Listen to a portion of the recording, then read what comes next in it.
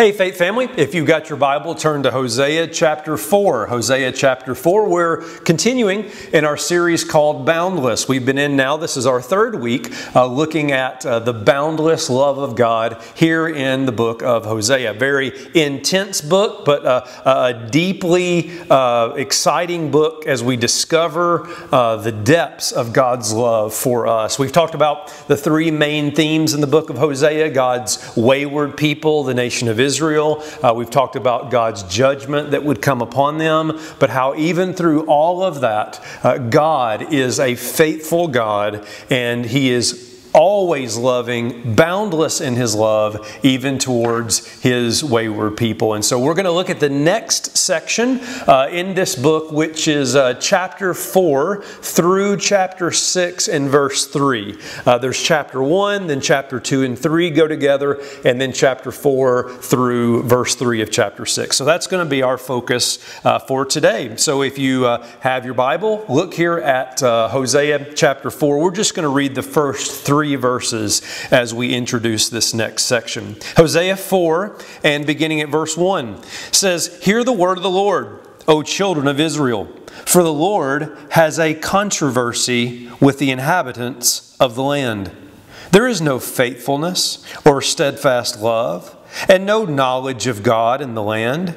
There is swearing and lying and murder and stealing and committing adultery, and they break all bounds, and bloodshed and follows bloodshed. Therefore the land mourns, and all who dwell in it languish, and also the beasts of the field and the birds of the heavens and even the fish in the sea are taken away." Let's pray together.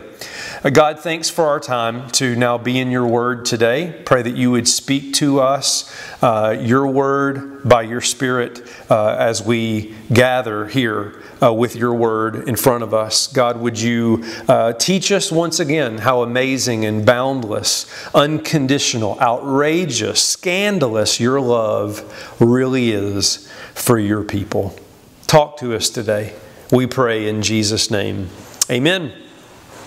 Well, when I was growing up, he was one of the most famous actors and comedians on television and in the movies.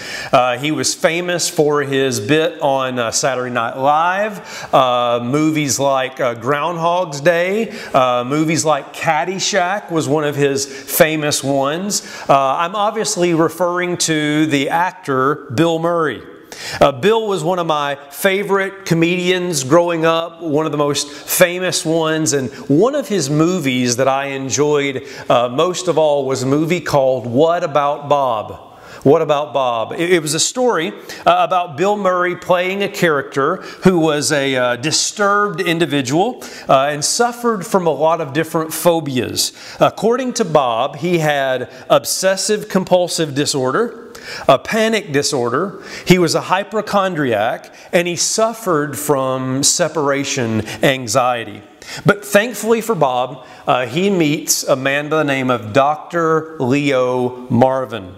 He was a published psychiatrist, and Bob becomes convinced that Dr. Marvin can fix him of all of his problems, can solve all of his issues. But then a problem occurred. Dr. Marvin informs Bob that he and his family are going to go away for several weeks on vacation. Bob will have to see one of Dr. Marvin's colleagues.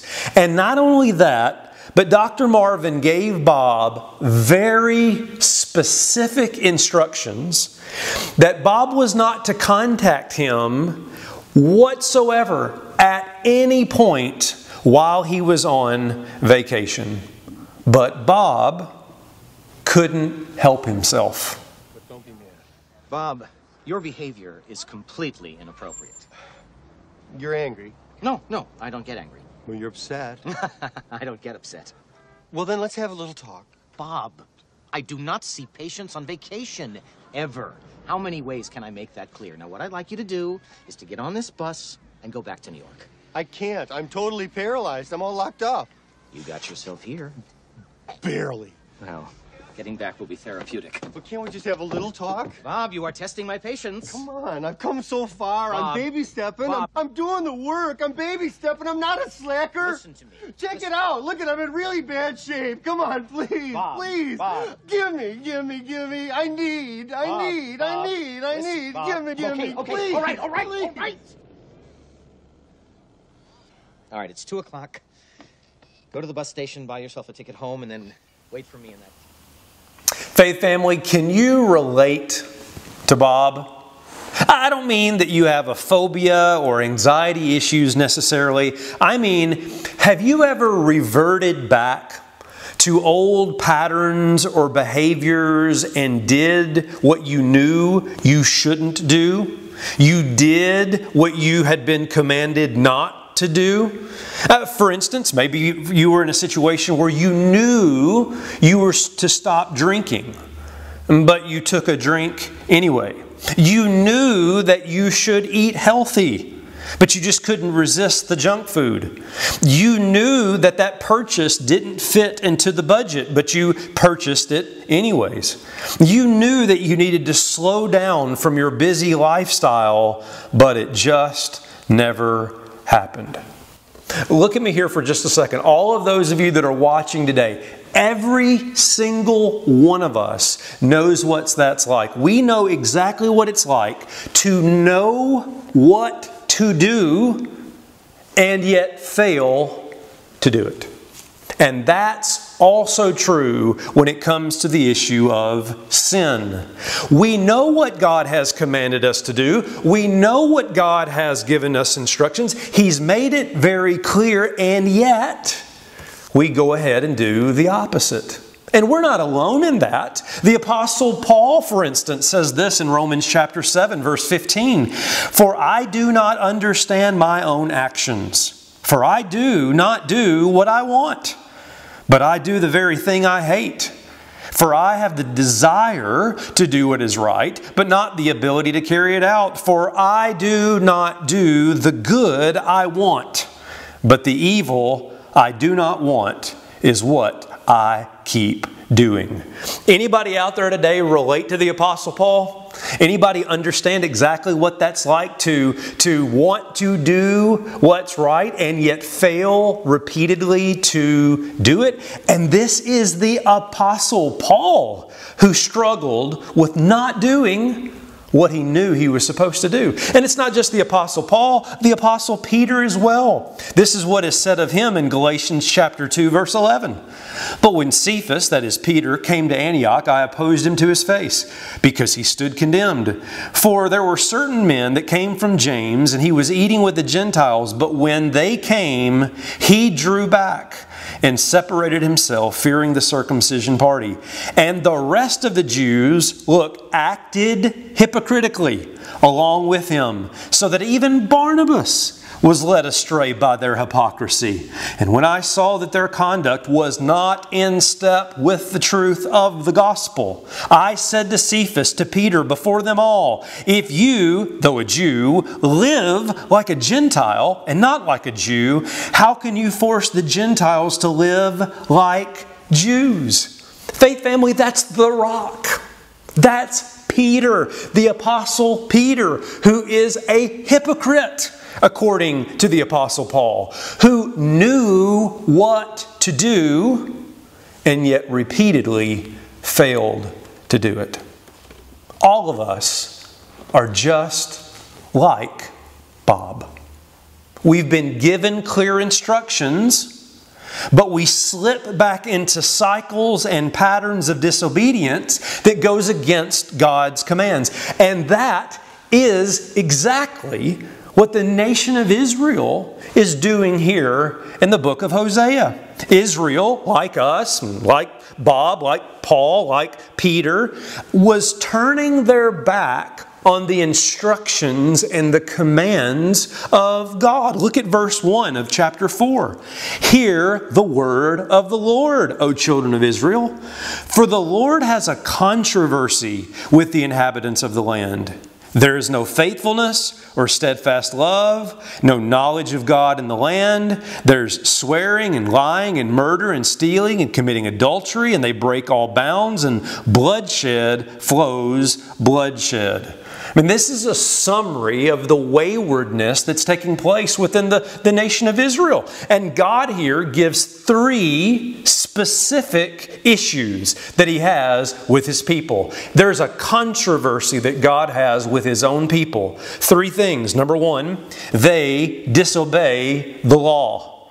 They disobey the law. They're unfaithful. Israel was a bride that said, I do, but didn't. That's what she was. She continued to disobey and was unfaithful to the law of God. The sins mentioned in verse 2 are violations, you know this, of the 10 Commandments. And if you've listened to last week's message, here's what you know. The law, the 10 Commandments, those were the vows of which the nation of Israel said, we do. Yes, we will be obedient to that. Yes, we will do that. Yes, we promise to be faithful. And yet here they are in the book of Hosea violating those vows. Israel throughout the book is seen as a faithless bride who continues time and time again to go against the law of God. That's the first controversy or issue that God has with the people of Israel. Number 2, not only that they disobey the law, but they lack love. They lack love. The text says that in addition to the unfaithfulness of Israel, that is the breaking of the law, Israel also has no love for God. She is a wife that has no feeling, no affection, no passion for her husband. The thrill is gone. This gets further explained when you go to chapter 6. Look over at Hosea chapter 6 and verse 4. What shall I do with you, O Ephraim, that is the northern kingdom? What shall I do with you, O Judah, that is the southern kingdom?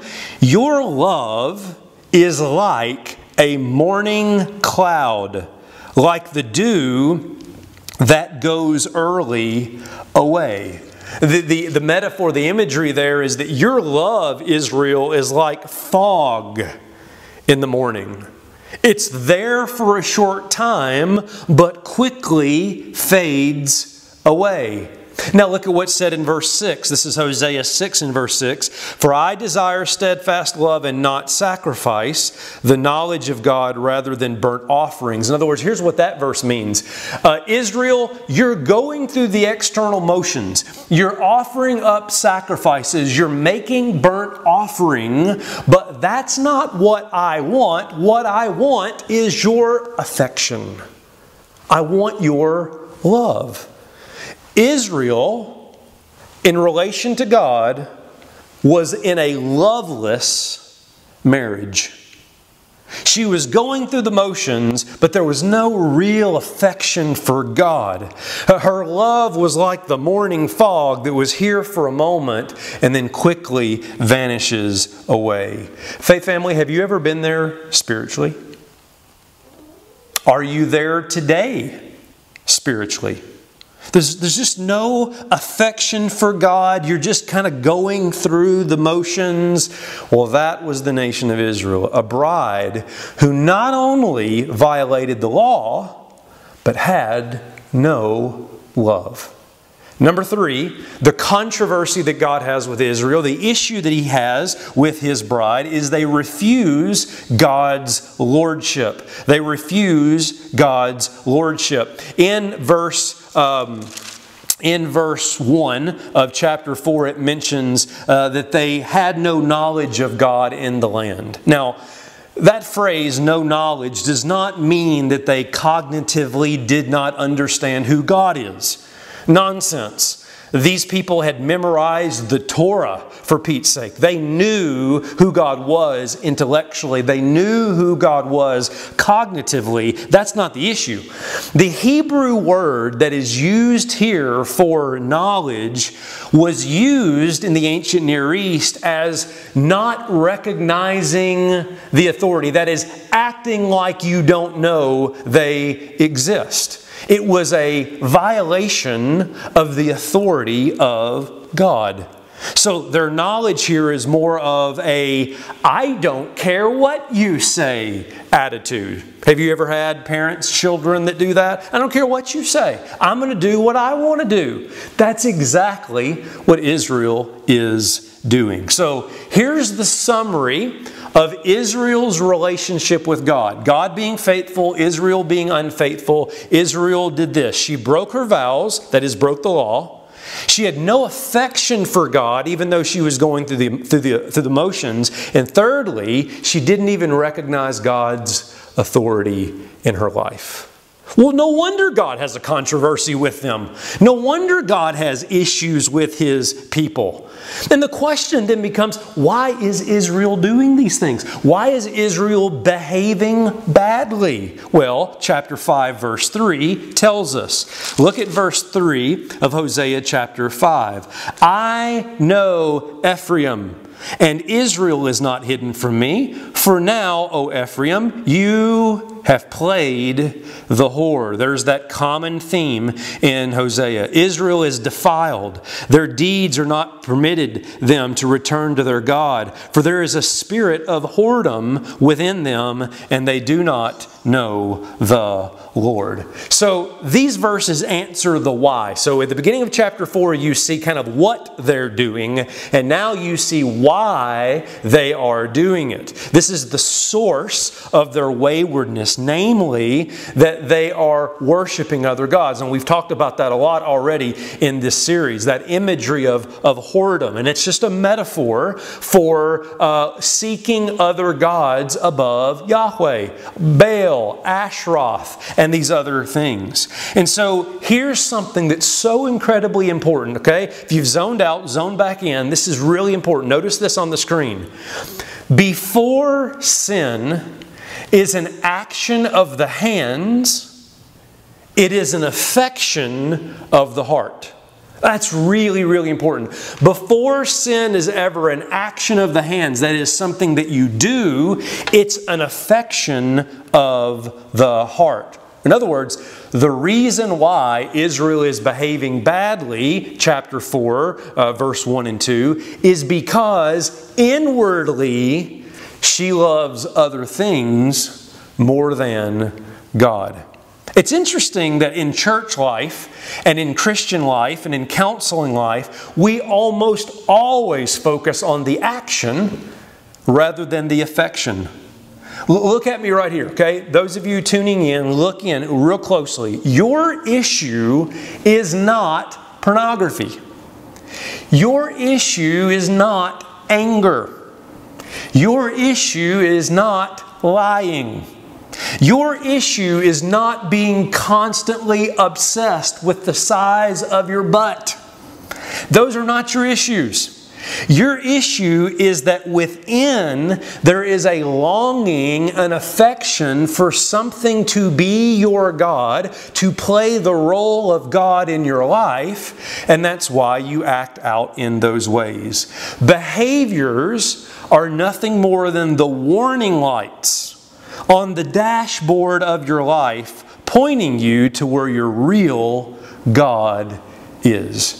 If you really want to discover the behavior or the action, you got to follow the affection. I mean, Jesus said, where your heart is, that's where your treasure is. That's what's really going on. So, what do you love? What do you really love? What are your goals? What really matters to you? What makes you feel safe? What makes you feel successful? What do you dream about? What do you talk the most about? What do you spend most of your time and money on? What are those things your heart really, truly loves? And what this is getting at is what J.R.R. Tolkien is trying to describe and illustrate in The Lord of the Rings with the ring itself. This obsession that this ring will give you what you want. If I could just get the ring, I'd have power.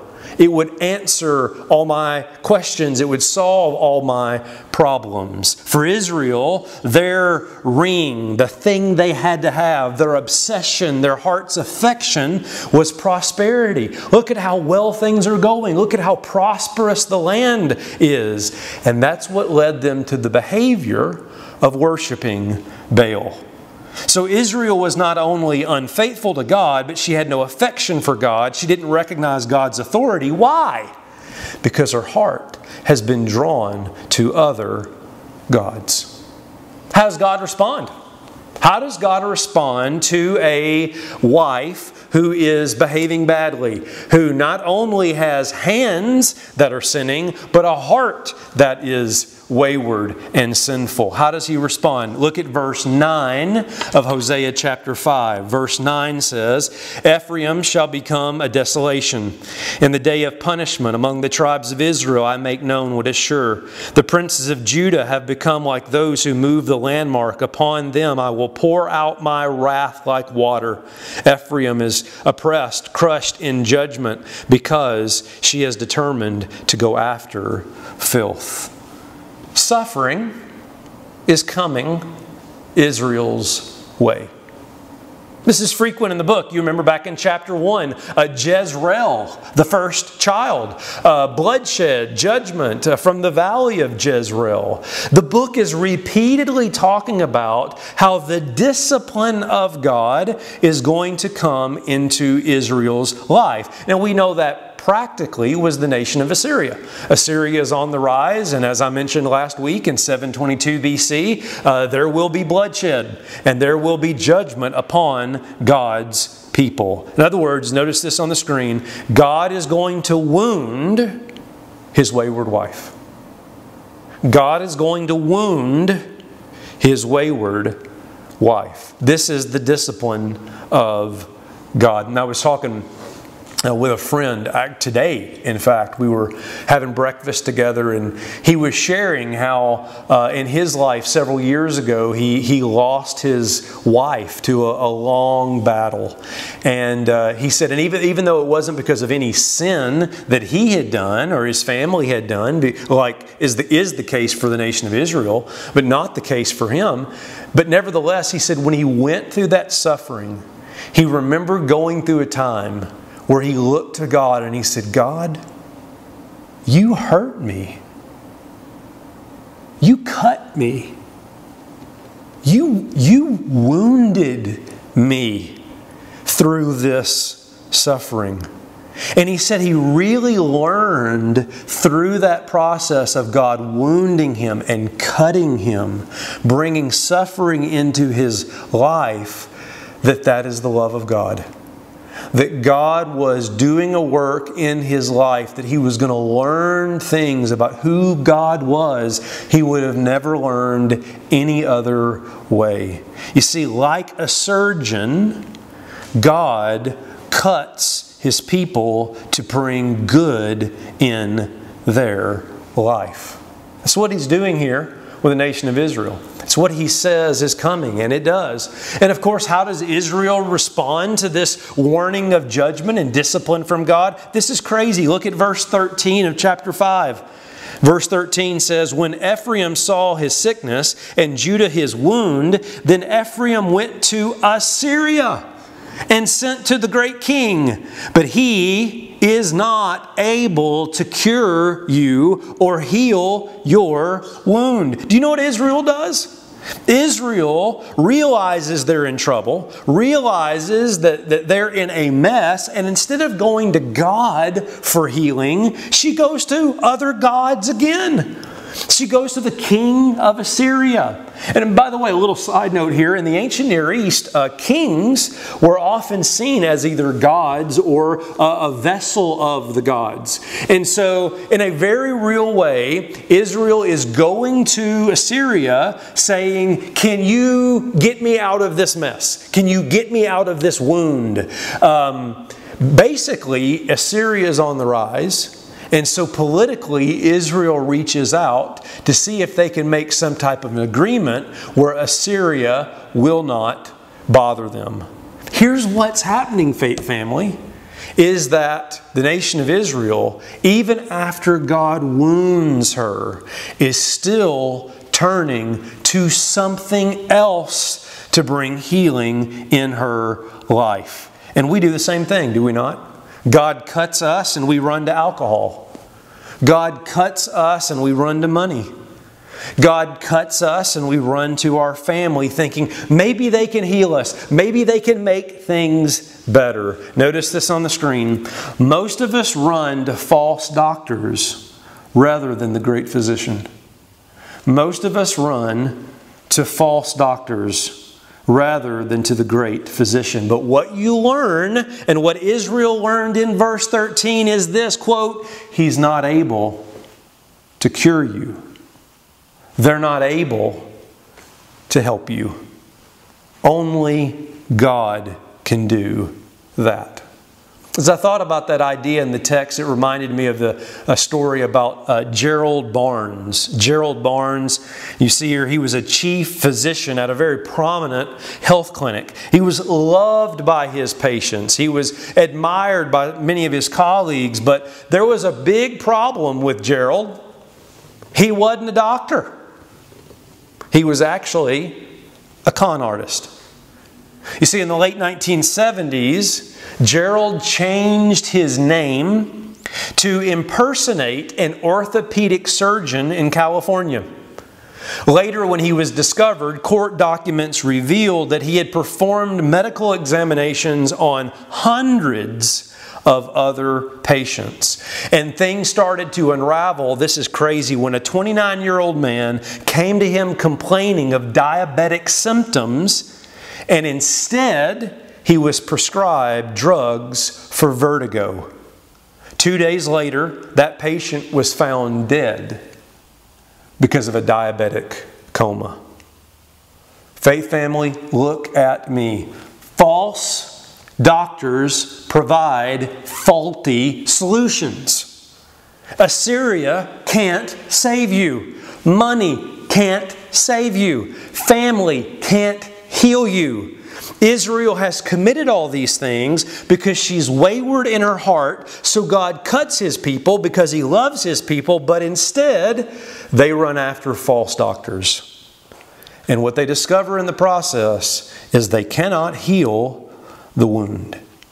And at some point you have to realize that the only one that can heal your wound is the great physician. And that's exactly what Israel finally realizes. Look at how chapter 6 begins, verse 1. Come, let us return to the Lord. For He has torn us. That is, He's cut us. He's wounded us. That He, and only He, may heal us. He has struck us down, and He will bind us up. There's wonderful truths in that verse. 2, just quickly, would be number 1, Israel finally comes to their senses. Israel finally returns to God, to the great physician, to the one true and living God. But not only is that great news, not only is that exciting, but the second great truth here is God is right there waiting for them. He hasn't gone anywhere. He's been waiting for them to return. Do you know the good news of that, faith family? Are you listening right now? Child of God, He hasn't left you. He hasn't given up on you. He hasn't shut the door on you. He hasn't shut His heart on you. No, He is the loving Father who's waiting patiently for the prodigal. He's the loving spouse waiting to receive His wayward bride. And when you return, He will love you and heal you of all your wounds. That is the boundless love of God. Do you see it? As we've seen it every week in the text. Oh, I hope you're seeing it, faith family. Israel commits these acts of waywardness. Why? Because her heart is wayward. What happens? God cuts her. And what does she do in response to that? She runs to false doctors and false saviors to heal her until she discovers they can't heal our wounds. And then she returns. to the great physician, to her faithful husband, and he is right there, ready to receive her. That is the love of God. Don't care what you've done. Don't care where you are. Child of God, He hasn't left you.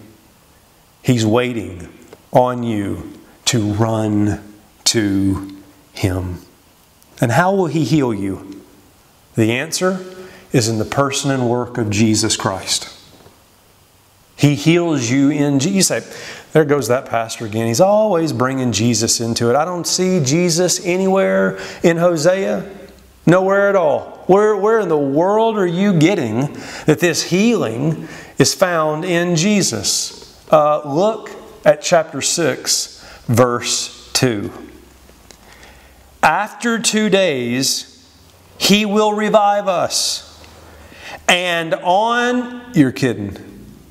On the third day, He will raise us up, that we may live before Him.